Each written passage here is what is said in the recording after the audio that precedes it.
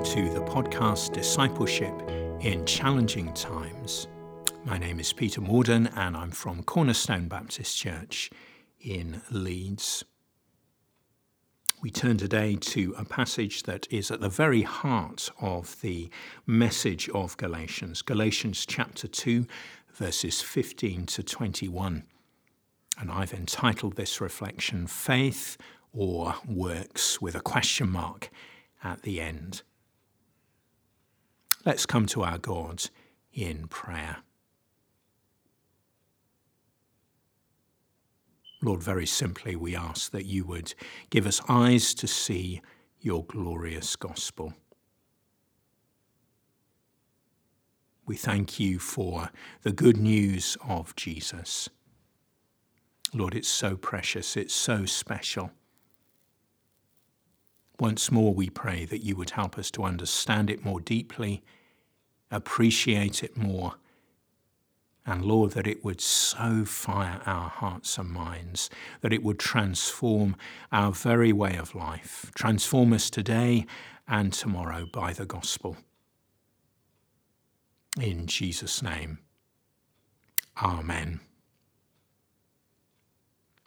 Galatians 2, 15 to 21. We who are Jews by birth and not sinful Gentiles know that a person is not justified by the works of the law, but by faith in Jesus Christ. So we too have put our faith in Christ Jesus, that we may be justified by faith in Christ and not by the works of the law. Because by the works of the law, no one will be justified. But if, in seeking to be justified in Christ, we Jews find ourselves also among the sinners, doesn't that mean that Christ promotes sin? Absolutely not. If I rebuild what I destroyed, then I really would be a lawbreaker. For through the law I died to the law, so that I might live for God. I have been crucified with Christ, and I no longer live, but Christ lives in me. The life I now live in the body, I live by faith in the Son of God, who loved me and gave himself for me. I do not set aside the grace of God, for if righteousness could be gained through the law, Christ died for nothing. So much there that's powerful and important and wonderful. I want to base the reflection around the question, faith or works.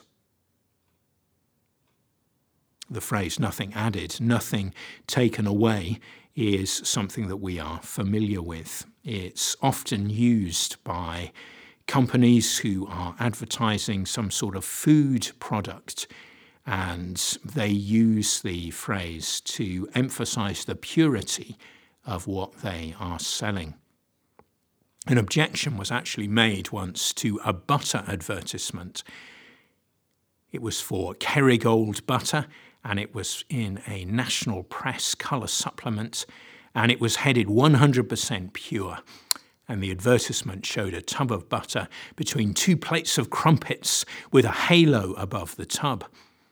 And at the bottom the ad stated, nothing added, nothing taken away, just 100% pure spreadable butter.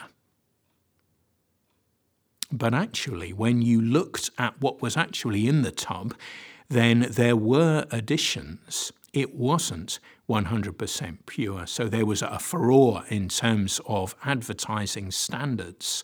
What was being said wasn't the reality of what was being sold. As gospel people, we are called to believe in the gospel and live by the gospel. Nothing added, nothing taken away. Paul's opponents in Galatia were not so much trying to say Christ is not important, but what they were trying to do was add to the gospel. Christ is important. Yes, we're saved by Christ, but the works of the law, the Old Testament law, that's important too. You rely on Christ, but you rely also on the law, especially the parts of the law that marked out the Jewish nation. The false teachers were saying that the Gentile converts had to be circumcised. They had to become Jewish. It was a faith that had Christ, but Christ plus something else. Paul says no. He says, firstly, that the law doesn't save, the gospel does. It is simply impossible to be justified, made right with God by the works of the law. We cannot be saved by what we do. We will always fall short, always, always, always. The law cannot save. The law does not save. The gospel does. We need a rescuer. We need someone to come from outside to save us. And this is precisely what God has done in Jesus Christ through the death and resurrection of his Son. As I've said previously, we are not saved by our works. We are saved rather by the work of Christ. I think most of us listening to this podcast would agree with that. But I wonder if you agree with the second point. We don't rely on the law going forward, rather we rely on the gospel. I'll say it again, we don't rely on the law going forward, we rely on the gospel. To put it another way, the way into the Christian life is the way on in the Christian life. Paul is writing here to Christians. He is writing to those who have already believed, but who are moving away from the gospel. Yes, they're relying on Christ, but they're relying on Christ plus something else. To be justified, to remain right with God, they have to obey the works of the law. That is the false teaching that they are receiving. But Paul says, no, the way in is the way on. Rely on the gospel.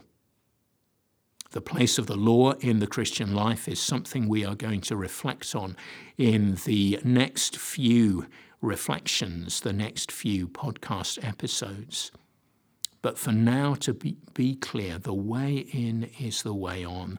Paul wants us to live lives that are conformed to the gospel of Jesus Christ. He wants us to keep trusting the gospel. He doesn't want us to rely on anything else. It is the gospel. It is the Christian good news with nothing added, nothing taken away.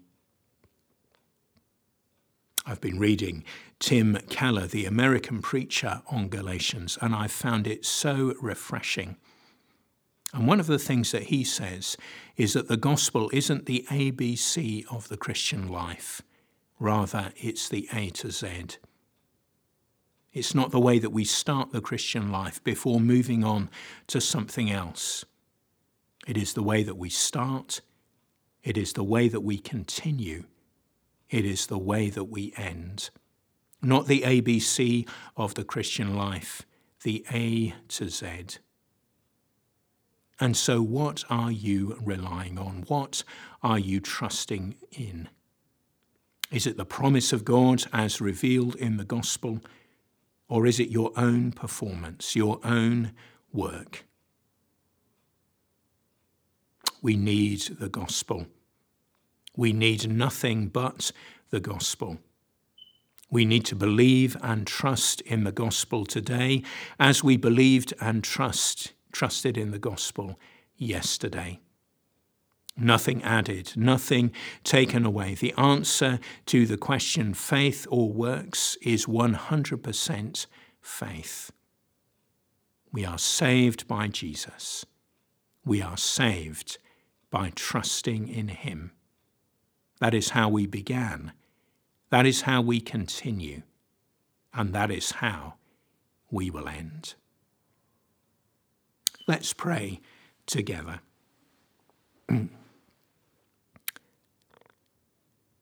O Lord, I want to thank you for this powerful truth that the gospel isn't just the ABC of the Christian life. Rather, it's the A to Z. The beginning, most certainly, but also the middle and also the end. Thank you for the time when we first trusted in Jesus. And Lord, we want to affirm today that we continue to trust in Jesus and nothing else. It's all of grace and it's all of God. We rely not on performance, but on promise. We want to say before you now, the way into the Christian life is the way on in the Christian life. Help us to believe the gospel day by day. For we ask these things in Jesus' name. Amen.